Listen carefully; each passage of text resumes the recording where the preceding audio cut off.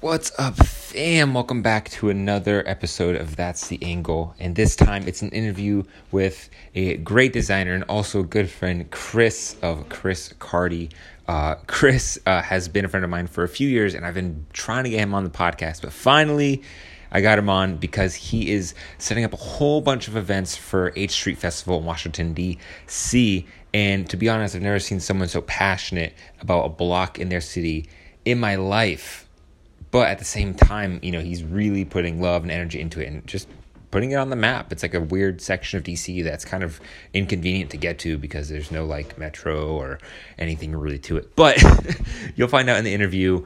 I really hope you enjoy it, and especially the banter in the beginning, talking about our crazy weekend where our friend took a crazy spill on his bike. Yeah, it's a fun story. But anyways, guys, hope you have been enjoying these interviews. I got plenty more coming, but before that happens, I think I'm going to be doing seasons of the show where I line up a bunch of interviews ahead of time, because the way I'm doing it now, I kind of just like, it's like a week by week basis, and it's getting really tough to do that. So I'm probably going to separate it into seasons in like certain episodes. I don't know yet, but I need a better structure to deliver and get guests regularly and all the time. But that being said, please enjoy the interview and leave a comment or a rating or any of that stuff below. So anyways, guys, enjoy. Peace. Welcome back to That's the Angle. Today I am joined with Chris Cardi. What up? AKA the ambassador of H Street, AKA the best stash you will see. I appreciate that. I don't know if it's the best one. It's the best one I've seen in a while. I've seen some impressive ones out there, specifically in Northeast. I think it's a Northeast thing. Really? And was that Curly Stashes? H Street corridor, Trinidad, Capitol Hill area. If it's happening in H Street, I'm gonna give you all the credit. I'm gonna tell you a funny story. It's real short though. It's actually probably not all that funny. It's cool. We got time. Let's hear it. It's more coincidental than funny. But it was around that time that the city decided to let the circulator just be free. What's the circulator? Oh shit, Bruce. That bus, that train thing. Okay, the red and yellow bus. Okay. And for me, commuting between one end of the city to the other, taking the streetcar up to Union Station, hopping on the circulator, and then taking that to Georgetown. One day, I got on the streetcar. There was another dude on there, brother. He had on sweats. He had a mean stash. Like, his shit was, like, out here, like, beyond his face.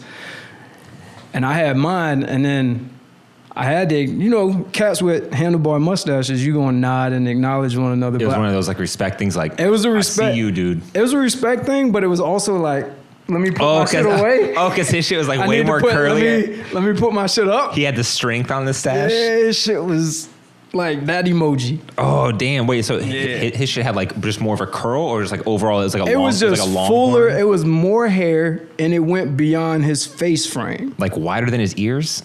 Not wider than his ears, but it went beyond his fucking jawline. He had cheeks, a goddamn whatever. Stash. Yeah, he must have been Hispanic, dude. Nah, I don't know. I thought it was a brother. Oh, because brother. Okay, I missed that part. Yeah. And then I get off of the streetcar and then I hop onto the bus. I shit you not. Same day, within 30 minutes, I get on the bus and it's a white dude with the shit that, you know. A comb over? Nah, it wasn't a comb over. His shit was just up there and it like a wave. Okay. And then I was like, I don't care. I admire people's style. I get ideas from seeing how just everyday people dress. So I was like, he got shit. You know what I'm saying? And then he turned around and he had one too. And I was like, oh, y'all killing me today. I was like, and then I said something. I was like, man, that's impressive. He was like, I like yours too, man. I was like, yeah, you just saying that. I might go home and just shave my shit off. God damn, you were getting mustache punked for like the whole ride, dude. Getting muscled. It's like when you get a car and then you realize all the other cars. I guess like stash is that thing. It's kind of like that. You know what I'm saying? What was that Jay-Z lyric? He said something like, you pull up in the 4.0 with your chick, then I pull up in my 4.5 with my chick. Yeah. do you get like compliments from dudes on your stash? Yeah. Right? You ever notice that? I remember I had a curly mustache once too. I remember I was like, Did you? Mad dudes were complimenting me. I was like, it's kind of weird. Like, How many free drinks did you get? from dudes? Just at bars in general. I don't know. I don't think that many. I don't think I went out that much at that point in my life either. Okay. You weren't flexing it right. I was living in like suburban Woodbridge, Virginia, Okay. so I wasn't like in the city like I am now. But you get a lot of free drinks. I don't ask for them. They just like, Off the strength of the stash. because you start talking and people like it and they're like, yo, how long did it take to crow you? And you get a conversation and they're like, oh, this drink's on me. And then it's just like, That's fire. Off the yeah, strength man. of the So how to pick up dudes? You just like, no, I'm just kidding. You just grow a stash. But no, it's a wild thing, man. Dude, it's wild. You know what else is wild? What's that? We need to talk about the other weekend. Yes. We need to talk about before we get into this. We need to talk about that Yes. shit because I have many questions Yes. about that week. Where do we even start? I don't know. I thought we lost somebody that night. Dude, that was wild. It was a man down. Oh, okay. Let me tell this story. So we go to a art house in the north part of town in this area called Tacoma. Do you remember the name of it? I would like to get them a shout out. Rhizome. Right. Yeah, it's called Rhizome, and essentially it's someone's house where I don't think anyone lives, but there's just art everywhere. It almost feels like a frat house or like a college house where like it's like just dirty enough. Yeah, but it's a frat house for artists, Right? So it's much different. Cause like It's a frat house for a girls with hairy frat armpits. probably wouldn't let those people in. Facts. It was like the You know what I anti-frat mean? house. Yeah. Yeah. It was like a Stranger Things frat house. I don't even know if I can say that because I've never seen Stranger Things. But anyway, Yeah, I know. Well, I've seen it, but there is no frat. It's just a bunch of little kids. Okay. But anyways, in the house, right, little art exhibition upstairs, mosquitoes chilling out back. I think the most interesting part it was the performance, yes. or the performances. The performances, the ladies did their thing with the chants.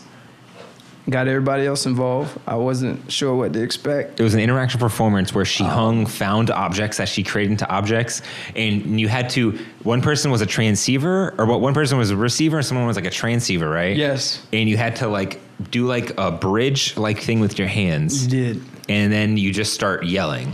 You start yelling, but it was the one dude with the thing and the stool, and he was getting it. Oh yeah, he kind of rocked Because it. he helped get everybody in the rhythm. Because at first it was a little like, you know, Yeah, it was how a, white it was a people dude. do. It was a dude. it was a dude who tried to sit in the corner, and I swear to God, he had like a metal spoon from Yes. the kitchen, and he's just like doing this beat on like the metal chair. Yeah. and it was just wild. He carried the whole thing. he brought it in. And people- I think that one lady with the hat and the red dress, I think she turned you on a little bit. Yo, that old lady had that fat ass. Straight up, I'm just gonna say it. I caught you looking. several pointed it times. out Like, to you. Yeah, and I told you, I was like, you can't handle that. You ain't ready for that. Dude, this lady had like in her 50s or 60s, and I remember like when we walked in, that was the only thing I saw was just like this lady in red dress and this big old butt. And I remember I like tapped you. I was like, Chris, I was like, yo, look at that donk. And you were like, you looked back at me dead ass, and you were like, you can't handle that. You gotta leave that one alone, B. like she's seen some stuff that just my young mind just wouldn't be able to handle. She would break you. Probably. You know, I don't know if I could handle a woman like that. But that was not the most interesting part No. of that night of performances. The violinist came in. Yeah. I don't know if you saw that, but I actually shed a few tears when she was playing. Really? Yeah, because that shit was wild, dude. Like, good music will do that to me, especially live music. It will do that to me. I mean, I'm beyond that point where I don't care. Like, I'm a cry. I probably get a good cry in like 2 times a month. And it's mostly because of music. Like, good music will do that. And then that live performance, and there was just something about her and her story and the whole thing. But, I mean, how often do you see a violinist play live like that? That up close and personal. And she was good. And she was good. And she was a little tipsy as well. Well, it was wild because she had nothing to do with that whole event. Nah, but she heard the chanting that we were talking about previous, and she just sort of walked in just at the pulled end up. of it. Yeah. And I remember she turns to me and she's like, excuse me. So she's like, and it's like this old black lady, maybe like 60s or 70s. Yeah. And And she goes, are people performing? And I'm like, yeah, are you going to perform? I see you have your violin. And she was like, yeah, can I perform? I was like, yeah, sure. She's like, can you get me some wine? And I was like, you got it, ma'am. Went and got her some red wine with ice in it. And then she started playing, man. And like the place just fell silent. She did her thing. It was wild. And I don't know. It was a moving experience, and I appreciated it up until she started inviting people back to her place. I was like, And our other friend was like, yeah, let's go over, guys. She has got wine. We'll go. Someone play the piano, and she's in a jam. I was like, no, guys, we should probably just get on with our night. Yeah. Not into that, but dude, I do want to say there is something about hearing classical instruments live that you can't replicate on any sort of recording or anything, especially in such an intimate environment. And I think there's so much emotion involved with it too. Mm-hmm. You know, just anything. It's strings, so it would be considered acoustic. What's the appropriate definition for acoustic? Well, acoustic is just anything that's not electric. Yeah. So yeah, strings in the wood and there's vibrations. I was right. Acoustic. Yeah, you're right. Acoustic. I mean, you don't call a violin acoustic because a violin is just always acoustic. But there are electric violins, so I guess fair. But we know what we're talking about. Well, yes. Yeah. That shit was moving. It was. Up until, like I said. There was one time in college, so I went to school for music, and I randomly caught a performance from a master violinist. Like, it was like that close. But it was like a really small auditorium, and it was that close. And it was a master violinist and this master pianist. And dude, when I can't describe to you the feeling that I felt in that small little auditorium, but when they ended a song, like, you couldn't breathe until they, because you were holding on. Like you couldn't breathe until they put the instrument down, and you're like, oh, thank you. Because that's how I was when the lady was playing. Yeah. It was like you're like holding on to every note or whatever, and I'm just like, ooh. Just the timbre of the string. Can we talk about the rest of that night though? Yeah, because Dewdrop, the ride to Dewdrop. The ride to Dewdrop was epic. That was really epic. You were like, I remember we were riding there, and so me and Henry were on the electric jump bikes, which is a bicycle with like an electric motor. You were on your actual bicycle, and we're somehow keeping up with us. I don't know how the fuck you did that. Right. You got some strong legs, my friend. And then whatchamacallit, is it Miles? Yeah, Miles. Miles was on the Revel. Yeah, the Revel scooters, the new electric Revel scooters. Yeah. And we rode maybe 3 miles. Nah, it was close to 4. Yeah, it was a lot. We rode pretty far. In the dark. We let Henry lead. And then suddenly, we're going down a hill, and everyone starts like doing like angel and Jesus poses. Henry got on his Evel Knievel shit. Yep. And he just eats shit. And the funny thing is, all of us were capturing footage of the bike ride, except that one moment. Nobody had their phone out. Because we were going downhill. Yeah. There was no way I was pulling my phone out during that. And I counted at least 3 bounces. Oh, I almost ate it a couple times too. No, I mean, I counted him bouncing 3 times from when he hit the ground. Oh, when he... Yeah. I only saw just like one smooth slide of skin across the pavement. Yeah. That shit looked rough. Yeah, see, the thing... Here's why I have mad respect for Henry, because for me, I'd have called it a night. That'd have been it for me. Yeah. He kept going. He He got the Dewdrop. He didn't want no Band-Aids, no nothing. But I'd have called it a night on y'all, man. But well, that was a good time. Yeah, his whole arm was all scabbed up, and I saw him the next day. He was like, I'm so sore. Like, his whole side was sore. Yeah. And I'm sure, like, I was telling him that night, I was like, yo, that's the sort of scab that rises. Like, you get a nice mountainy scab. That's a scar for sure. Oh, yeah. Yeah. So it's a good scar though. Yeah. But yeah, y'all dudes are wild on bikes, man. Yeah, dude, the jump bikes are the wave. He got me onto that. Dude, it's my favorite way to get around town, especially if you're drunk. Pause. What do you mean, dude? Y'all, it is so fun. It is probably the most fun way to get around a city is an electric bicycle. Like when you have just a couple drinks or you smoke something, like it just feels good. They're gonna start cracking down on that shit. Watch, dude. If they do, I'm so screwed, dude. Because that shit's fun. That's like my Uber at night when I'm anywhere in the city. But anyways, Chris, I fucking love the shirt you gave me. You're welcome, man. It says, I love H Street, Northeast. Yes. Yes, it's part of the capsule collection that we put out in honor of the neighborhood, in honor of 8th Street. I mean, I love it over there, and it's just been something I've been doing for the last 3 years or so. And it just kind of came about because nobody else was doing it. I feel like a lot of people feel the same way I feel about 8th Street. I've been over there since like 2012. And all the places that I would pop into, whether it was a restaurant or a bar or whatever, or it wasn't very much retail over there at the point. Mm-hmm. But nobody had anything that was repping 8th Street, not a hat, not a T-shirt. And with me being a designer, I was like, well, instead of complaining about it, why don't I just make it? So I did a capsule collection one summer. You were complaining that no one was repping 8th Street?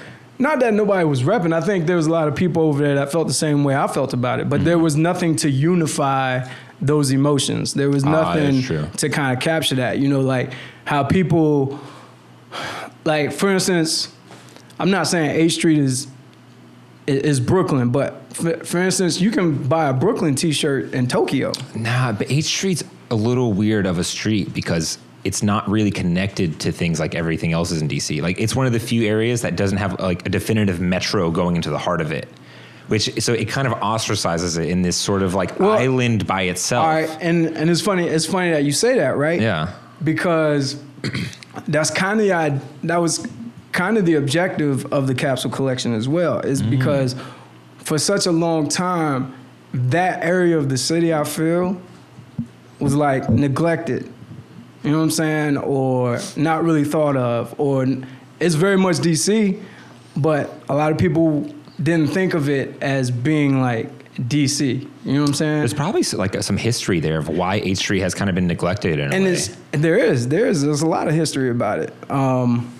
After MLK was assassinated, the riots happened. Prior to that, there was white flight into the suburbs. What does that mean? White flight is kind of it's like the opposite of gentrification. When white people leave the city. Oh, okay. Yeah. So, and that was after the riots. No. That was before the riots. But actually, 8th Street was kind of a melting pot in terms of people from different socioeconomic backgrounds and different cultures living in one area. It was very vibrant. And I think a lot of that history was lost after those riots and after that stuff got burnt down. And I think this whole revitalization that's going on, whether you want to call it gentrification, which that is happening, but there's negatives and there's positives to it all. But I think when I moved over there, like my brother had lived in DC, man, for probably a decade before I moved here. Oh, wow. And then when I moved here, he was on his way moving to Seattle. And when I told him where I found a place, he was like, nah, don't move over there. And I was like, what you talking about? He's like, you don't want to live over there? This is like summer of 2012. I was like, I already signed my lease. I was like, I love it over there. Because to me, it felt like home. It reminded me a bit of the area that I grew up in Miami. It reminded me of the bit of the area that I lived in Miami as well after college. And there was a certain energy, a certain vibe that I felt, a certain grit, a certain authenticity about it. You know what I'm saying? I felt like even though there was a lot of dilapidated buildings and abandoned storefronts and things like that, there was still a vibe about it. And everyone that I met over there oozed that. You know what I'm saying? Like there was a realness about the people that I met there. They were genuine, they were authentic. The things that we talked about, the things that we shared over, you know. But is that not for the rest of DC, or you just kind of felt that just in 8th Street? I felt I have a love for DC in general. Just visiting my father here. My father's been in the area for close to 30 years now, so I used to come up here quite a bit as a kid. But I grew up in Miami. But I always longed for the chance to move here. So when I had the opportunity, I did. But it took me, when I first moved here, the company that I was working for, they put me up in a hotel, gave me an opportunity to like find exactly where I wanted to live. That's cool. I took as much time as possible. It took me like 3 months to find exactly where I wanted to live. That's a decent amount of time in a city before you make a choice. Yeah. I had a budget. And I was like, this is what I'm willing to pay. This is the sort of lifestyle that I want to have. And for some reason, that area just kept calling. I kept looking at properties that were over there. Mm-hmm. And I think part of the reason why my budget worked out and I ended up going over there was because anyone who was moving to the city, somebody who was a transplant to the city, you don't move there. Didn't want to move over there. You know what I mean? Like, you want to go to the Northwest, where... Yeah, if you're moving to D.C., you're not moving to H Street. That is because you look at it... Not in 2011, not in 2012, not in 2013, you weren't, nah. Yeah, it's true. Maybe now it's like a little bit now, more... like, yeah, shit. Now it's like, oh, it's probably the last place in D.C. you can get a bang for your buck and still have a bunch of culture around you. But maybe then it was a whole different story. Oh, yeah, it was very much a whole different story. And it was also one of those things where it was like pulling teeth to get your friends to come hang out with you, you know what I'm saying? It is kind of like that. Yeah, it's not so much like that anymore. But I remember, it was the same deal when I was in Miami and I moved back and I was living I was living just east of Wynwood on Biscayne Bay. Mm-hmm. And this was like before LeBron came to Miami. You know what I'm saying? Miami pre and post LeBron? Yeah. Like, cities have, like, when you have a transcendent player like that, a once in a generation type player. Yeah, for sure. That has an impact, especially, it has an impact socially, economically, politically. It can change the landscape of a whole community. I think one of the first examples of that was like Michael Jordan when he had went on his run in Chicago. It kind of like unifies a place in a sense. It gives you like something to rally behind. It does, and then look how many people. I was living in Miami when all the Jordan stuff was happening. You know how many people in Miami were wearing Chicago Bulls stuff? It's crazy. Yeah, it's crazy, man. And it's the same deal. Like, look how many people wear LeBron stuff. But he had a whole. They overdeveloped downtown Miami at that time. Like, they were pouring money, investors were buying property, and developers were buying property, and they were throwing up all these luxury high-rise condos. Then they couldn't sell them. Oh. Nobody was buying them. Me and my college buddy, we were living in a penthouse on Biscayne Boulevard for $2,000 a month. I was paying $1,000, he was paying $1,000. Our friends thought we were selling drugs. Wow. But you couldn't. They were trying to sell these units, but they couldn't sell them, so they had to end up going to the rental market. You got to get some money. You can't just have stuff. We had like zero furniture in that bitch, but you were living like kings. Oh my God! Wraparound balcony overlooking the Port of Miami, overlooking South Beach, overlooking downtown. It was amazing. So you grew up your whole life until you moved out, until you graduated college, and then you left and came to DC? No, so I'm a Navy brat. So I was born in the Philippines, but I only spent like a year there. My dad was in the service. Oh, I was an Army fan. I was born in Germany. Okay, right on. So you understand. Don't you hate when someone says, "Where are you born?" And you're like, "Oh, well, I was born in." Yeah. It gets complicated. It is. You know you gotta explain it. Yeah, and then you always have to kind of. I guess you kind of gotta pick a place. You know what I'm saying? Like, where are you from? We're like, well, I was born in the Philippines, but I grew up in Miami, so it's like, what do I? But I think at our age, we have to learn to appreciate having those experiences because it shapes us. I would. There's pros and cons. I think it's dope for somebody who's like grew up in a place and kind of like that's their roots. But I also think it's something dope to have a story about, like, I lived here as a kid, I lived here as a kid, I lived here as a kid, and I lived here as a kid. There's a certain sort of resiliency that you have when you have to move around like that and you have to experience these different things. it opens your idea. It opens your mind to other people's way of life. You definitely get a lot of You know what I mean? perspective, Yeah. which I think when you only grew up in one city, you lose a lot of general perspective of how other people are living or what other cities, other states are like. Yeah, yeah, and I mean, also there was a lot of interracial relationships in my family. So What's I your mean, ethnicity? I'm half black and half Filipino. Really? My mother's Filipino, my dad's black, so that makes me Puerto Rican. You're one of us, bro. Yeah. Dude, I Nah, can't but tell. I get. You're so ambiguous. I really can't tell. If you were like, I'm black, I believe you. If you were like Dominican, I believe you. Like, Yeah, it's wild. It's wild. So it's wild. a lot of people think I'm Hispanic till they hear me speak, and then like, no, he's not Hispanic. I always assumed you were mixed. Yeah, I mean, well, you were right. Well, you know why I always assumed you're mixed, like white and black, was because you have so much damn pride for a street in DC that could only make sense that you were from DC and like you grew up in DC or you grew up on H Street to care that much, because I don't know anyone else who cares as much. I get that. I get that question all the time, especially around this time of year. People ask me, "Are you from DC?" Or they thought I was from DC, and I'm not. But like I said,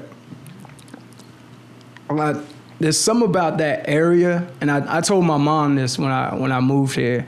I was like, it's something about this neighborhood, it's something about this area that I feel like I should have been here all my life. Wow. Like it just feels like home to me. It's the only place, it's the longest place I've ever lived as an adult. I'm going on 8 years now. It's the first place I moved to in DC. It's the only place I've lived. So, and it's where I've had my like creative emergence as a designer, as a creative. Like I've never been this creative I've always been creative, but never to this level, especially to the point where I'm able to manage it in a sense of being something that's economically viable and building a platform. It's one thing to be creative. It's another thing to be able to be creative and then have a platform. Well, yeah, you know what I'm saying? It's interesting because I've known you for maybe 2 or 3 years now, or at least known of you. Right. But as soon as I knew of you, I contacted you. I DM'd you. I was like, yo, I'm having this event. I want you to come through. Yeah. Because I saw and I pulled up. Yeah, and you did. And I was like, holy shit, this guy actually pulled up and you're cool as hell. I still remember that picture. That was dope. I pulled up. But I was like, you struck me as one of the few fashion forward people. Like I was like, oh, this guy's like a Chris Cardi. Got a weird ass mustache. No, is he not? I was like, this dude looks tight, but I was like, he's designing bags, like, and it's a dude doing it. I was like, this is so not the norm in DC. So I was like, I gotta meet this guy. Yeah, but since I appreciate that. Yeah, man. but since then, even that, like, I don't think the whole H Street Festival, all like the merch you do behind it, all that even existed then. No, this all came about in 2017. Yeah. Funny story though, the first year I moved here in 2012, I caught the last 30 minutes of H Street Festival. My buddy Fred, who's from Miami as well, but he's been living in the area for like maybe 14 years now. Mm-hmm. We had went out the night before, and I mean got shit-faced, got wrecked. And then he hit me up and he was like, yo, you at the festival? I was like, what festival? He was like, H Street Festival. It's like 6 blocks from you. I was like, it's a festival? And I mean, this was like 3 o'clock in the afternoon. I'm dragging, bro. Yeah, I'm dragging. And he started sending photos and stuff. So I was like, oh, I got to pull up. And I caught it. And I was like, oh, this is crazy. I was already, that short time that I was there, I was already in love with it because I moved over there to the area. But then I was like, damn, I was butthurt for like a year that I missed that festival. And I was like, I can't wait for the next one. I'm going ham. And I did. And the funny thing is, I think it might have been 2014. I set up shop with my bags at the festival. My buddy Rob, who you did a podcast with, he's an artist, as you know. But for those of you watching, he's an artist as well. And cool ass dude. And he was like, yo, I'm setting up on 8th Street. Yeah, that dude for the sucks, festival. Man. That dude's just fucking annoying. No, he's sitting right behind me. I'm just kidding. Rob's tight as shit. Yeah. He's actually in the same room as us right now. Just so everybody. But again, in terms of just meeting people that are genuine and authentic, like there was nothing in it for Rob other than he was like, "Yo, I got space. You should come set up with me." Oh, nice. And that's just love. And I asked him, I was like, what do you want? He was like, if anything, go half, but it's like, whatever, just come set up. There's no strings attached. He just said, come set up. And I got to set up. That's tight. And I mean, you know how many people come to that festival, so Yeah. I was able to build more brand recognition off of that. You know what I'm saying? You can buy that sort of thing, but I didn't have that type of money. Was that like the first time you were kind of putting your product out there? Was Yeah. that? Yeah, I mean, in terms of to that degree, yes. Yeah. You know what I'm saying? So I obviously thank him for that now because it was dope. It was great exposure for me. It was great for people to kind of find out more about my brand instead of seeing it just like on the gram or seeing it online. It's because, to see what I do, to see it in person, you get a much better appreciation for what it is I'm doing. Because a lot of people think I design it and then I send it off to get manufactured, but that's not the case. I make it right here in DC. Those bags are made with these two hands. That's wild to me. I think it blows people's mind, It blows my mind. That's why I was like, this guy makes bags. Like, that's so random for someone to be doing. I was like, I don't even know where to even start with that. I can't even fix a zipper when it gets fucked up. So I was like, I don't even know how this guy's doing it. It was all based off of just lifestyle necessity. A lot of the things that I design, or pretty much all of the things I design, are based off how I live my life and functionality. I mean, functionality comes first. It's all about functionality, and then it's the aesthetic. And prior to getting it to that point, it's like, how can I make something that is of great quality, but also bring it to market at a price point that is relatively accessible? Yeah, it's hard when you make it with your own hands, too. It is because it's like... Because it's time. It is time.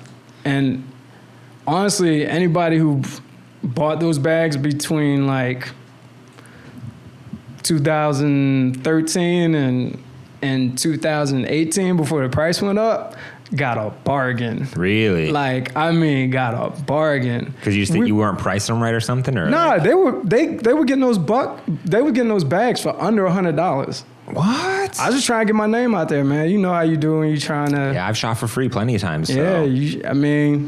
But now we're not taking no shorts. Well, I mean, they're I don't blame you now. It's like full-fledged. It's matured, It's a whole different beast. And it's, and that's just how it is when you're on that grind and you're trying to build and you're trying to come How'd you get up. into even making bags? Like, what made you want to make a bag? I went to design school. So... oh, wow. I went to Florida State University, but at the time that I was there, they had a design program. The only reason why I went to college was because my brother went to college. So I had to go. There was nothing else to do. You had to go to college. Yeah. Like my dad and my mom, both in their family, first generation to go to college. So, and then my brother, of course, that's my role model, but damn, he made it tough for me, man. Like he gets masters or something like that.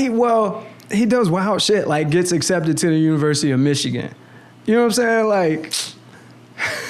Like the older brother that's an overachiever. So as a younger brother, you're just sitting there like, God damn. So it's like the bar is set high. But I tell him, I used to be angry about him about that shit when I was younger, but I have much better appreciation about it now, especially being a black man.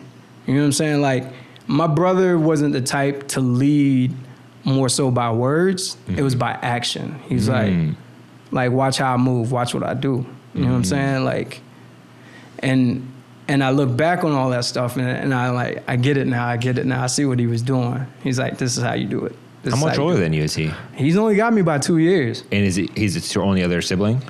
Yeah. Oh, that's interesting. Only blood sibling, yeah. Wow. Yeah. Yeah, because that's a close enough gap where it's super influential. 2 years, like you can still have a lot of similar conversations until a certain point.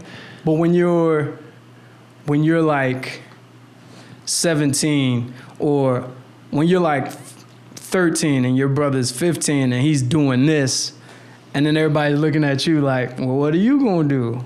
Yeah. You know, like those years between like 13 and like when you graduate college, if you got an older brother that's just nailing it, everybody's like, so what do you got planned? What's next for you? So there was always that pressure there, and I don't think he was doing it to like slight me. It was just like, yo, follow my lead. This is how you do things. And now I have a better appreciation. I told him, I mean, it's been at least 10 years since I told him that. I was like, yo, it's probably been more than that, but it's like, I get it now. It all makes sense, man. Like, you was just, you know, it's really interesting. Setting the example. If you look at like a lot of professional athletes and people who have achieved things, but especially sports, a lot of them are younger brothers. Like there's like some weird thing that I was hearing the other day where it's like, it's like little brother syndrome where like you try harder to be better. Yeah. And because of that, you actually end up being better. Yeah. It's like this weird sort of complex. It's probably like that with boxers too. Maybe, I don't know. Always getting beat up or something. Yeah. And they want to learn how to fight or something. It's yeah. But you know who it sucks for though? Who? Just the other, I guess, scenario or dynamic is like really successful fathers. Oh, and then yeah. I feel like sons tend to fall a lot short. Yeah, that's hard. You know what I mean? Especially like, if it's like a really famous person. Yeah.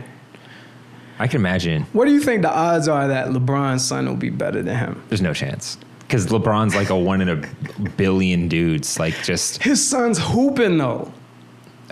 But you never know. He could be great too. But the thing is, it's like Steph is better than his dad. Dell. It's always interesting. Curry. It's interesting that the kid always gets into what like the dad or the important parent does. Well, I think if you have a good role model as a father, why wouldn't you want to do what they were doing? That's true. It seems, you know what I'm saying? Seems cool to you. It seems like everything. Yeah, like why wouldn't you want? Now, if you got a shithead father, like, then you probably don't want to do anything they're doing. Yeah, I don't want to play basketball. Yeah. So. But it's a tough act to follow. But what were you saying about you went to design school? When you say design school, is it like you went to design school to like study fashion design, or is it design school just artistic? All right, so like I said, I went to college just because my brother went to college. I had no idea what I wanted to study. I don't know why I thought this. I thought I was going to be a professional athlete, but then we all thought that once. Bro. But I got one too many concussions. Ooh, football? And then I was like, I'm good. But then it was just like, I had the grades. I could get into college. I just didn't know where to go, what I wanted to do. I just, I was like. It's like college seems like a good idea. Nah, it was just like, yo, can we just kick it and hang out and holler at girls and go to the block parties and. Sounds like college. Nah, but I wanted to do this back home in Miami. You know what I'm saying? Like, let's just do that. But parents weren't having any of that. So I ended up going to Florida State. I got accepted to Florida State. I actually got a partial scholarship. Whoa. To play football at University of Kentucky. Oh, wow. But I didn't want to play football anymore because my brain, like, that CTE shit is real. What position were you playing? I was playing corner as well as defensive end. I played a lot of positions in the secondary, but I played, shout out to Miami Southridge. They came up here and got trashed like 2 weeks ago, though, so that was sad. But when I was playing there, I mean, this was a high school known for just churning out like blue chip.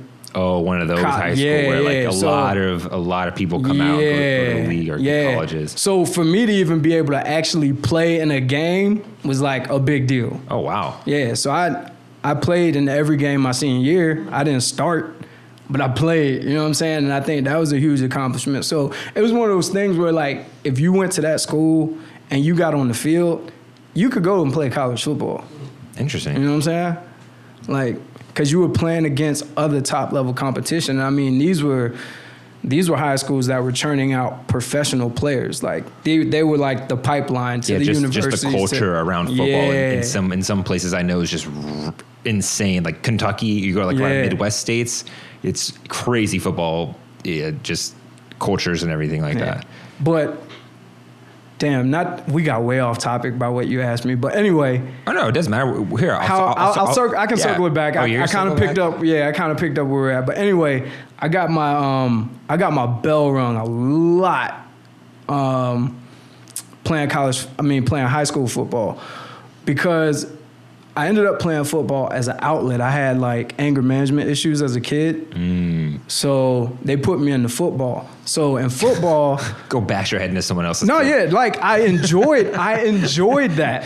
I was like, run as fast as I can into somebody and see who's still standing. Like, I enjoy blowing people up, but in that process, you also get blowed up. Yeah, rattles your brain. You know what I'm saying? Yeah. So there was a game against a rival high school, Killian, and they sent Benny, who was like this. He's like this legendary kid from our area that played running back. Yeah, one of those kids. Just a phenom. They sent him from the other side of the field to come clean my clock, because I was one of those guys on the kickoff team that would just run down and blow people up. Oh, like you were known as like that kid who would just hit the. So they watched film, and then they sent him from the other side, and boom, I was concussed in the Orange Bowl. And Betty was probably like the dude who looks like he's 30, just full of muscle, just looks like a rock. He was that dude. Dude, we had one of those in my high school. He was that dude, like pork chops for kids just breakfast, lunch. The kid's like 16 going on 30. You're just like, wow.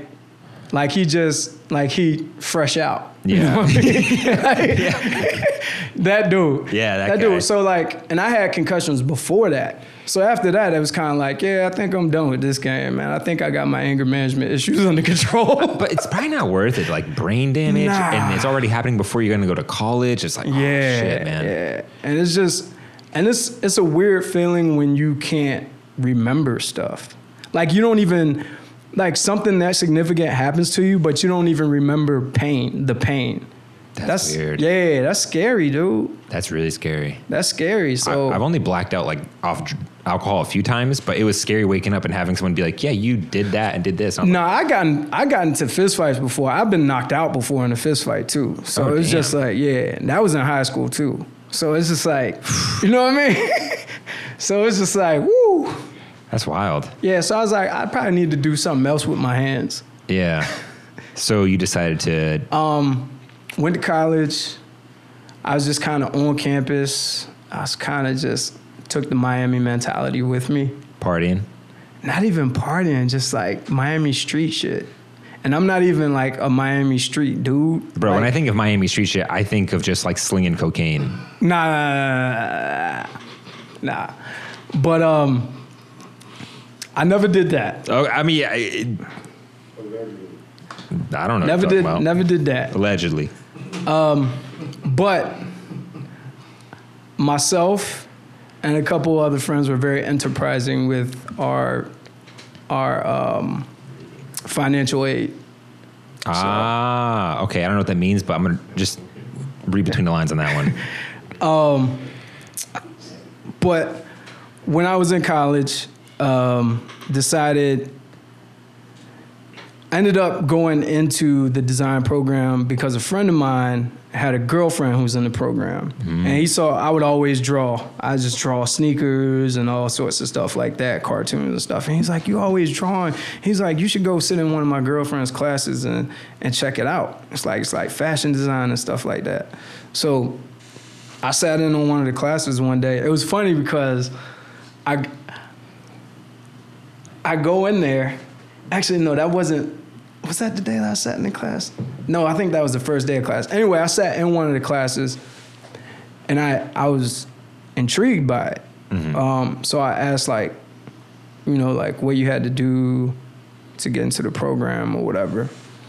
And they were like, well, in order to take these classes, you have to declare it as a major. So I ended up declaring it as a major just so I could take a class or two. But I just ended up staying in the program. I remember the first day I went to class for introduction to pattern making, which is kind of like how you do, it's basically flats of, you're designing the pattern that'll help you get the fit of the garment that you're going to cut and sew. You're talking about that kind of translucent paper. Sometimes it's translucent, sometimes it's like numbered. But anyway, you're working on paper though. Yeah, I kind of know what you're talking about. So you can get, you're going to draw out the fit of the sleeve, the fit of the bodice. You measure it, all that stuff. So I remember walking into that class. I had on like a fitted cap backwards. I had a wife beater on. I had camo shorts. That's a great visualization. I had on red and silver Nike Air Max. And I had on like a big ass gold chain. Wow. And I remember this guy. I had on what I think were real Versace shades. I don't know. I ordered them online. But anyway, I walk in and the instructor is like, are you lost? I was like, is this introduction to pattern making? She was like, yes. I was like, no, I'm in the right place. Even she was like, what y'all doing? But it was cool. It was cool because I was like, I stuck out like a sore thumb. Yeah. But by the end of that semester, like people were coming to me for like advice on how to sew things because for whatever reason, I was a natural at that shit. I was like crushing it on the machines. Oh, you just kind of like took to it. Yeah. And we would have these situations where we had to design things and then submit them like within like a 2-week time frame or something like that. Like you design it, you submit your design, teacher approves it, then you have to do the pattern, cut it, and sew it. And I would always turn in something different than what I originally submitted because I wasn't happy with what I first designed. And I know a lot of people thought I was having people sew my stuff for me.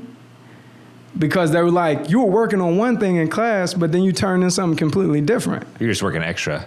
I was like, oh, I'm not interested in designing that anymore. So I would just pull an all-nighter and then bring in something dope to class the next day. And then, haters gonna hate. Yeah.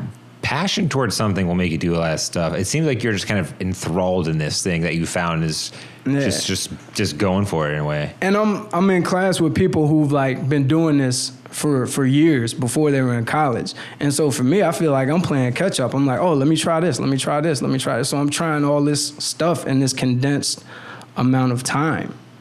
And I'm like using the money that I made off the flip to buy like sewing machines. You know what I mean? Like who does that?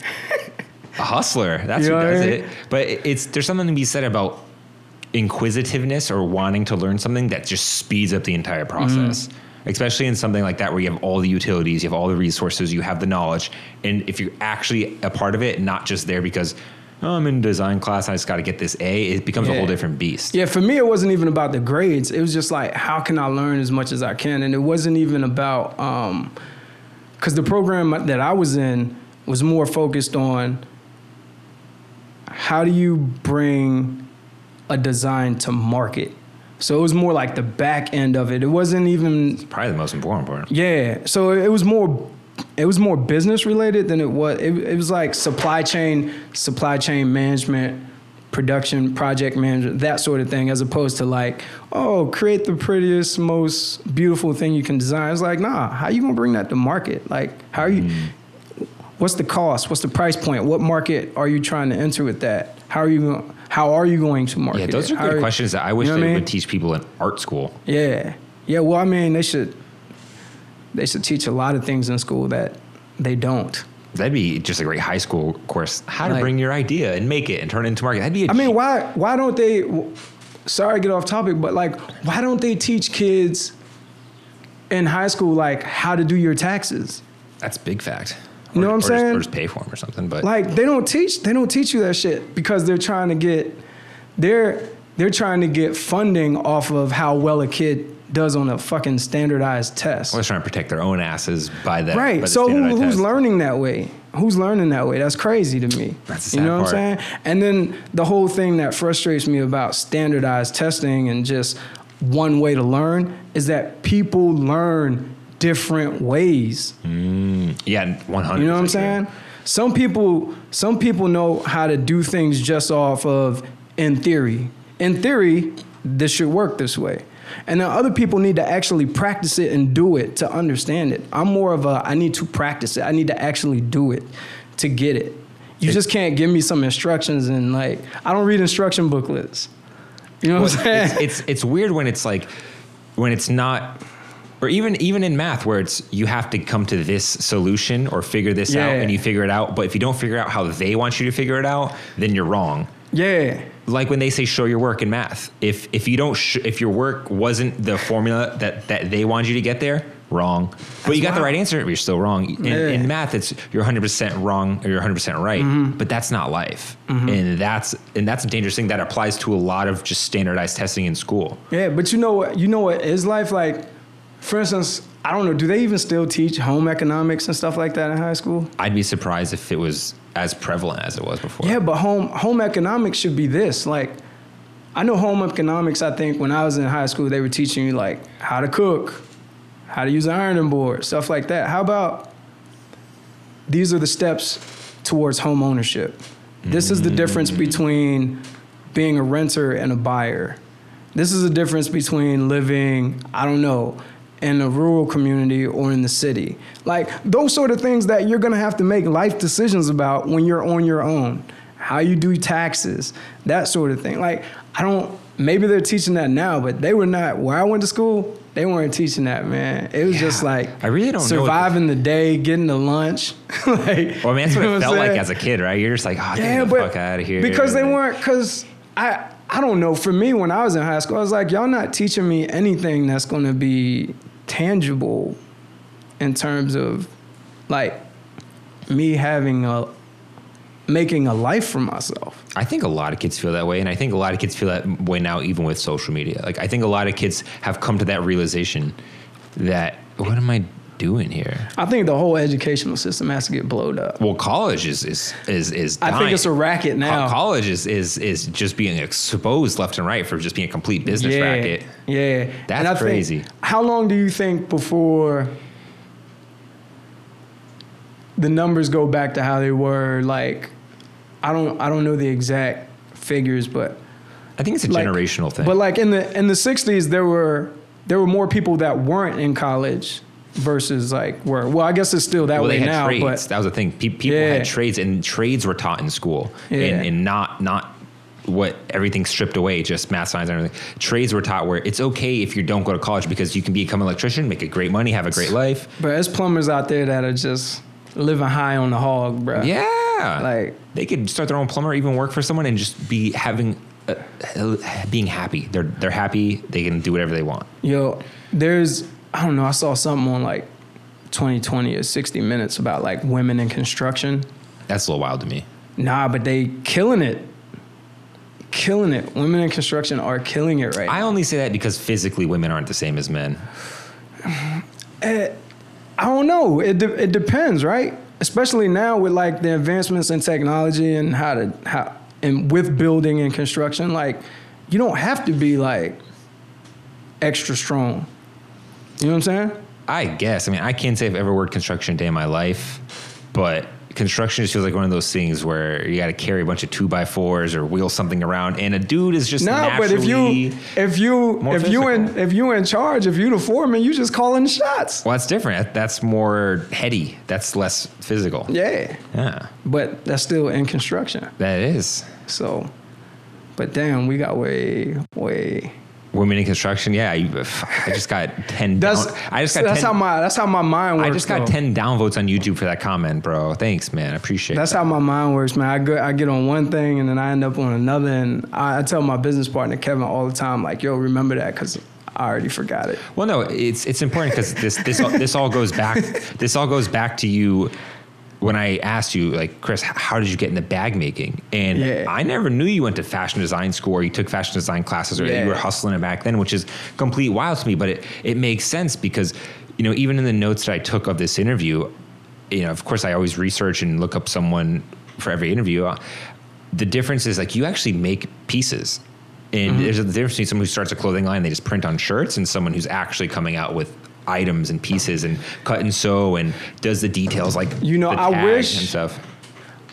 I wish I could find satisfaction in doing it the way that the way that I'm not doing it. But for me, it doesn't satisfy me to do that. I could probably make a quicker buck that way. Probably. But it's something about the work Like you just, you know what I mean? Like love I to get hand over that. There's something about the satisfaction of having an idea that's in my mind, you know, and then figuring out how to get it out of my mind and bring it into the physical world and seeing how other people react to it or how other people appreciate it. It's a great feeling. Or seeing how does it come out not as good as I thought it would? Does it come out as good or does it come out better? Like, it's, for me, I think it's one of those cliche things to say, but it's the journey, man. It's the process of it all that I appreciate. Whatever comes at the end of that, that's cool. You know what I mean? But I feel like only good things can come if you appreciate the journey and the process. I don't think I was that 10 years ago.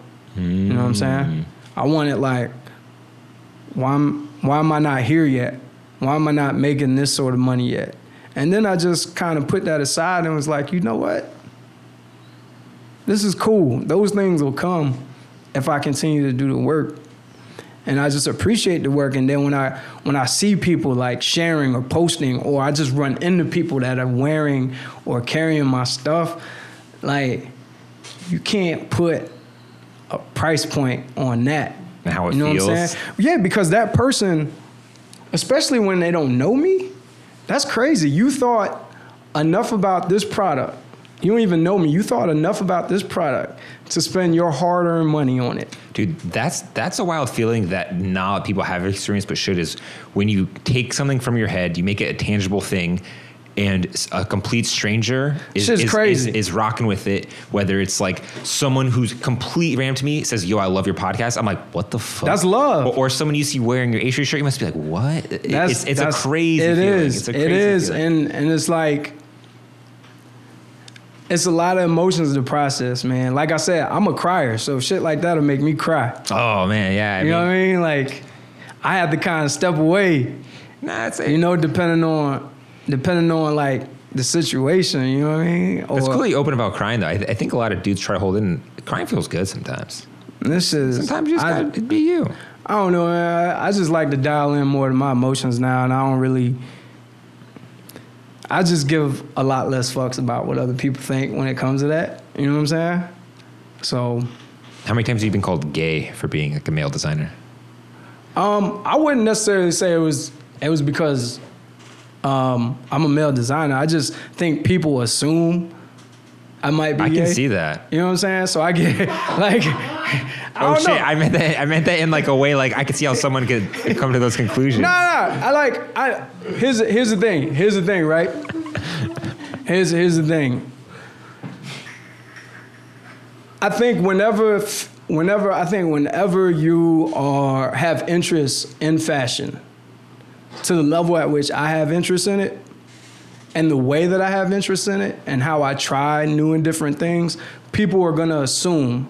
Like, I remember watching one of the podcasts, and I forget who you were talking to, but you were like, "Man, I come down the elevator with my girl, and then there's one dude, and he's just like got this shit on, and it's like there's no way me as a straight dude could get away with that, but since he's gay, it's cool." Like, yeah, that's some shit. You know what I'm saying? But I was like, fuck that, man. You should try that shit. If you feeling like you want to wear something, wear it. You know what I mean? Like, especially in this day and age, I think it's, I guess it's more accepted to be who you are. You know what I'm saying? And 100%. Because fashion is one of those things that it's considered, if you're into fashion, then you must think like a female and you must be feminine. If you're a feminine dude, then you must be gay. Like, that's like the train of thought. And like, I asked you that question so bluntly because I can't tell you how many times in my life people have asked me if I was gay. Like it's happened so many goddamn times in my life where I just have fun with it at this point, but it don't even, I guess the first few times it happened to me, it bothered me. It doesn't even bother me anymore because I kind of take it as a compliment now. You know what I mean? Like, shit, I must be fly as shit. You know what I mean? Or my gym game paying off. I don't know. You know what I mean? Like, I don't know. But the funny thing is, like, where I'm from back home and where I grew up, like, that's another thing about, DC is opened me up to more, not only more creativity, but having more close friends of different ways or different walks of life. Because like where I'm from, the neighborhood where I'm from, you can't have gay friends. If you had a gay friend, they thought you were gay. Really, in Florida? Yeah, but I'm not talking about Miami Beach. I'm talking about Miami. It's different. Okay, I don't know. It's different. It's different. It's a different vibe. And here in DC, some of my closest friends are gay, and they're not my friends because they're gay. They just happen to be gay. Like it's not. And you know, I guess there was a time like I felt like I couldn't have that. Think of like because you're scared of being judged or having feelings towards them or something's happening. Okay, so think about that. So think about how many things you miss out on because you don't want to be associated with this person because of that. Let's take sexuality out of it. Mm-hmm. It could be anything. It could be race. It could be age. Like, I don't want to go here with this old ass motherfucker. Like, I don't want what people gonna think about me. Like, fuck that. Like, you know what I'm saying? Like, be cool with who you find interesting and who you can learn from or who you can exchange culture with and ideas with. People need to be more open to that. You know what I'm saying? That's a very restrictive thought when the society around you puts a pressure on you that you can't associate with this person. And I think you're around the wrong people at that point, right? And that's so dangerous because if you don't travel like we're talking about, if you don't have these perspectives to see that it's not like that across the world, then you know it's gonna be a shock if you ever go somewhere else. It's wild, man. And I think that's one of the that's this weird thing, right? We talk about America is this melting pot, but is it really, or is it this kettle with just a bunch of like divergent ideas? I don't even know if I use that word right, but if I did, sounds good. But in this kettle that's about to explode because people are being judged for this and for that, and their way of life has no negative impact on your way of life whatsoever. So why do you have a problem with that? Yeah. You know what I'm saying? That's a really interesting one, especially since we're on the topic of gay people. Like, I've got friends across the spectrum of religious, political, everything. And I've got a friend who's a staunch Catholic, and he does not believe in like gays and gay marriage. And so when we talk about it, my question to him all the time is just like, and he's a cool dude, but that's just one of his viewpoints. That's one of the things that he's stuck on. Yeah, he's stuck on it. And I'm like, just like we said, I'm like, why does it bother you? Like, why does it matter? It doesn't ruin your day. It doesn't affect you in any way. So why do you care? And he's just like, my Catholic faith, meh. Yeah, okay, but so we'll pass. We'll have huge political debates, and we'll pass laws limiting the rights of those people, but we can't come to the table and figure out this gun violence situation where people are getting like mass shootings on the regular. What's your opinion on guns? I think constitutionally we have the right to bear arms, but also the Constitution is a living, breathing thing that evolves. You know what I'm saying? Like, you have to take it, when that was written for that specific period of time, what was going on when they came up with that concept and when they came up with that idea. Mm-hmm. You know what I'm saying? And I think, you know, it was like to take up arms and have militias just in case, you know, you had to fight against your government. The times were different when that was written, and it's weird that the document doesn't change and evolve over time. Yeah, how much arms can we take up now if our military wanted to go ham on us? I mean, we just don't have the technology against the military. That's a problem. That's what I'm saying. It's outdated. I mean, and I feel like people should have the right to own guns, but it's easier to get a gun than it is to get a driver's license, dude. That's a fact right there. I went to the gun range the other day with a bunch of Ukrainians who've never shot guns before, or at least legally shot guns wild, before. right? And they were so blown away by how easy it was for us to just get a gun and shoot it. And we were shooting assault rifles too. You know, you can't, automatic weapons are banned across the board, but like that was my first time shooting a semi-automatic rifle, and that shit was wild. It was so wild. But I can imagine what they were thinking, because I've shot in plenty of guns, but like, they were just so blown away by that. But there's also so many other countries around the world where gun ownership is a right, but they don't have these issues that we have. So it's like, what's the difference? Like, what are they doing right and what are we doing wrong? You know? Yeah, the gun debate is one that could go on forever. You know, it's something that no matter how you feel about it, it's just, I don't know if you're ever going to solve it. The only thing that I think is just, I think mental health should be one of those background checks. If you want to own a gun. Yeah. Well, I think one of the things, there's a number of things that can be done, but private sales, like, for something like that. Dude, so that's actually how I got my gun, and it was a gift.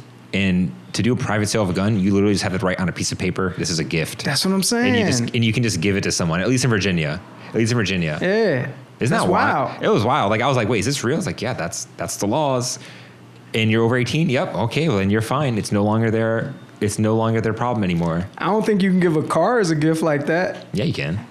Just write it on a paper and be like, "This is a gift." Well, I mean, legally, no, but I mean, the problem isn't guns. It's just the bad people who have access to guns doing bad things. Yeah. You know, I think a mentally person is going to do something crazy regardless of whether they have a handgun or not. But a handgun definitely enables them to kill more people. I just think there's multiple levels of things that can be done that we just decide not to do.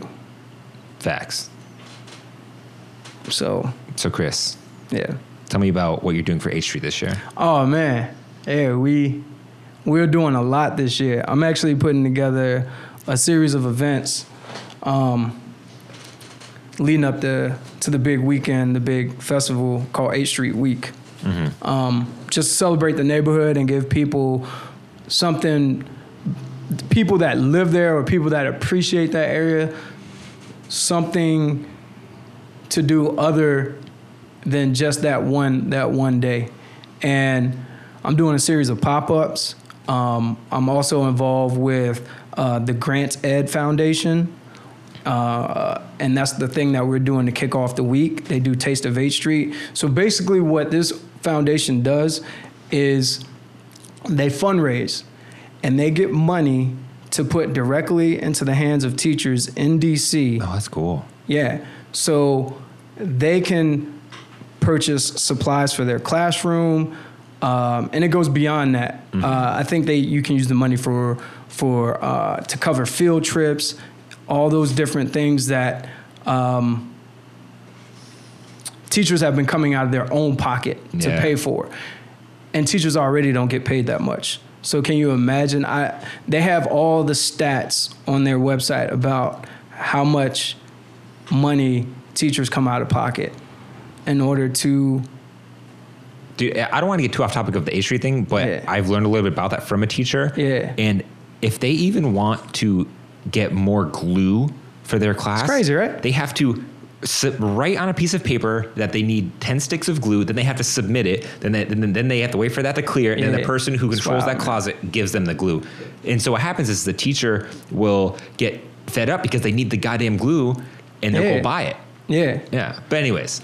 Yeah. The company, the grant helps Grant them. Ed, And how are you helping them? So what we did last year, I believe was our first time working with them. We donated. Oh, that's cool. We donated merchandise from our 8th Street capsule collection from 2018 so they could auction it off. They auctioned off a bunch of stuff from local businesses and things like that to raise money for the cause. I wanted to do something more this year. I have a platform. It's not a huge platform, but it's definitely grown, and I feel like I can do more this year than I did last. Definitely. So partnered with Jess and my friends over at 8th Street Country Club. So we're going to have a Jenga tournament. Oh, I love that spot. Yeah. So that's actually on the chriscarty.com website on the blog. Fresh Digest. You can find out more and register there. But we're going to have a 16-seed Jenga tournament. What? Yes. And this is giant Jenga, right? This isn't tiny Jenga.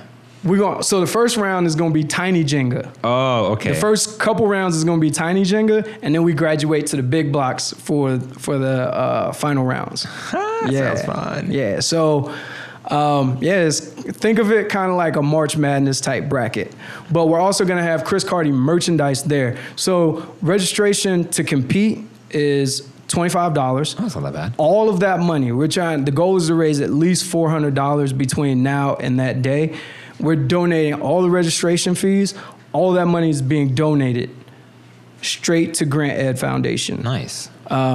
So if we get 16 people to register, we already had some people. We put the word out today. I already had some people register. Some people from back home in Miami just donated money already, so that's cool.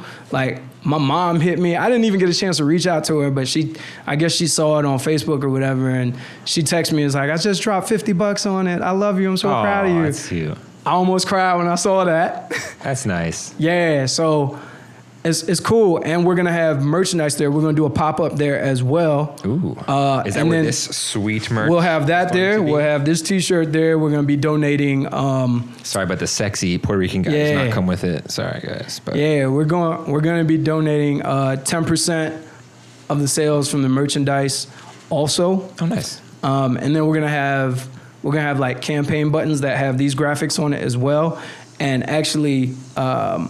50% of the purchase of those will go towards Grant Ed. Are you doing that for only that one night, or is it for all pop-ups? That's going to be throughout the week of our pop-ups. We're donating 10% of our sales to Grant Ed. I mean, Grant Ed and Taste of H is just a great thing for the city. It's a great thing for the neighborhood, and it's my way of being able to give back to a community that has given me so much. So like.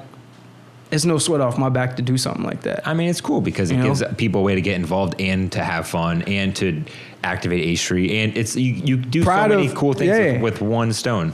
Pride of community, opportunity to give back, and have a good time. Sunday fun day. Yeah. They got the TVs in there. They got so if you don't want to miss out on your sports action, that's there. They got skee ball. They have the basketball hoops. They have a great rooftop patio. So it's going to be great. That sounds cool. Yeah, and for sure, in the YouTube video, I'll definitely link to all of this. And of course, anyone listening, they could probably just like go to your Instagram and get all this information, right? Yes. Where would that be? Yes. At Chris_Carty. So CHRIS_CARD as in dog I. That's like the designer page. That's not your personal one. No, that's the designer page. You want to keep your personal one personal? Yeah. Okay. I don't want to get it confused. Cool. I'll just link the Chris Carty one. Yeah, and then Wednesday. So that's going to happen on Sunday, September 15th. On Wednesday, September 18th, I'm working with Rohan Paints, and we're doing this exhibit for his like political figure caricature portraits called Politics Unusual. I've seen his work. I just think it's amazing. I think other people should see his work. Being that H Street is Hill East and we're so close to the Capitol where all these decisions get made, and we're in this kind of campaign season frenzy now. It's a politically charged town. I just think it'd be something amazing, and I think it's art that's thought-provoking. You look at it and one, you think about what was in Rob's head when he painted it. You also think about, it also makes you look at that politician in a different light, or that political figure or that social activist or whatever the case may be in a different light. Yeah, dude, 100%. I mean, I was talking to him the podcast before this one, and we had a super deep conversation. It was a lot of fun. He's a super cool dude. He's sitting behind me, but I'm talking about him like he's not here. It's kind of funny. I don't know why we're acting like he's not here. But I mean, it just makes more sense. Yeah, right. But I think if you listen to that interview, or for anyone listening, you'll get an idea of how he thinks and how that translates into this exhibition that he's going to be displaying. And that's on September 15th, right? No. The Sunday Fun Day Jenga Jam at 8th Street Country Club is September 15th. But the Politics Unusual is at Hill Prince, and that's also on 8th Street. And that is September 18th. Nice. Wednesday, September 18th. Tony and our friends over at Hill Prince are giving us a space. They've done exhibits there before, so it's an amazing venue for something like this. And then the cool thing is, my boy Bruce, the Bruce Allen. Yeah, that's me. Of the What's the Angle podcast. Whoa. That's the Angle podcast. That's the Angle. My bad. The thing you've been talking on for the last hour and a half. Shit. That's the Angle podcast. We'll be hosting. Yes, I will. So I appreciate that. That's solid, my G. Of course, man. I'll love to get involved. That sounds fun. I mean, I've told you this in the past. You do such an amazing job. I think you're just as good as an interviewer as you are a photographer. And I mean that as a compliment. I watch your podcast. I was almost shook to come on because I just, it was hard to get you on here. It's been a long time coming. I respect it as a fan. You know what I mean? And I'm pretty sure I told you that before. So, and I also, like I said, I want to come on here when I have something to talk about. That's usually probably the best time to go on any podcast when trying to promote something. Yeah. And so that'll be going on September 18th. And then Friday, September 20th, we'll be back at Hill Prince again for the 8th Street Eve pop-up party. And that's the day before the Giant Festival. That's the day before the Giant Festival. So Tony and our friends at Hill Prince are inviting us back to set up shop there. So we'll have merch there. There'll be some exclusives that weren't at the previous pop-ups that week. Exclusive. Oh, yeah. And are you going to be there for 8th Street, or are you going to be back at Smith? We'll be at Smith Commons on Saturday, September 21st for the actual festival. Okay. Yeah. And last thing before we wrap up here, it's really interesting that at last year's 8th Street Festival, I went and met up with you. You were the only one selling merch that said 8th Street on it. It kind of blew my mind that no one else was like thinking about that. And that's the thing. And the thing is about me, my capsule collection isn't about the festival, but the smartest time to drop it would be around the festival. Duh. You know what I'm saying? But this is more a celebration of that community, of that area, of the neighborhoods that surround that 8th Street corridor, of Kingman Park, of Trinidad, of Carver Langston, of Hill East, of Capitol Hill, of Noma. It's a meeting point for all these people from all these different neighborhoods to mingle, to take in music, to take in art, to break bread. And I mean, that's how I made my first friends in DC on 8th Street. You know what I'm saying? I had some of the most amazing times in my life on 8th Street. And it's a place that I want to celebrate in a way that people can appreciate. And that's why I take these kind of iconic graphics and flip them and give them an 8th Street feel. Yeah, last year you had the MTV one, you got the G.I. Joe one, and then I got the New York one. It's cool. It's cool. The Hershey-inspired Chocolate City one is going to be... Dude, I want that one so bad. So we're doing that. We're doing stickers as well. I just want to be the white dude wearing the Chocolate City, the Chocolate City tee, because I think it'd just be hilarious. But see, that's the thing. I don't have a problem with that. I think that's dope. I feel like white people buying that shirt and wearing that shirt hopefully understand what it means. You know what I mean? And they understand what DC is, what DC still is, what DC was, and not try to change the culture, but appreciate the culture and immerse themselves in it, much like I did coming from Miami. Right. I came here because I already loved the culture that existed. I came here because I had appreciation for it as a kid. So that's where I'm at with it. And that's kind of what this capsule collection does. It celebrates the neighborhood and it brings people together, new and old. It gives them something to rally around. It gives, you know, if you're wearing an 8th Street t-shirt and then you go into a bar and you see somebody else wearing an 8th Street t-shirt, it's kind of like two dudes with handlebar mustaches. You can be like, yo, what Big up? facts. You know what I mean? I'm gonna bump chest with someone else with the H shirt on. And it's love, man. And Well, Chris, dude, I appreciate you coming on the podcast. yeah. I'm gonna have to stop it here, Oh, but it's cool, man. it's been fucking real. My man. All right, guys, that's it. That's the angle. Peace. Right on. It's fucking real, man. Was I long-winded, bro? I hope No, not at all. I just want to wrap you up because I know you were getting a little. Yeah.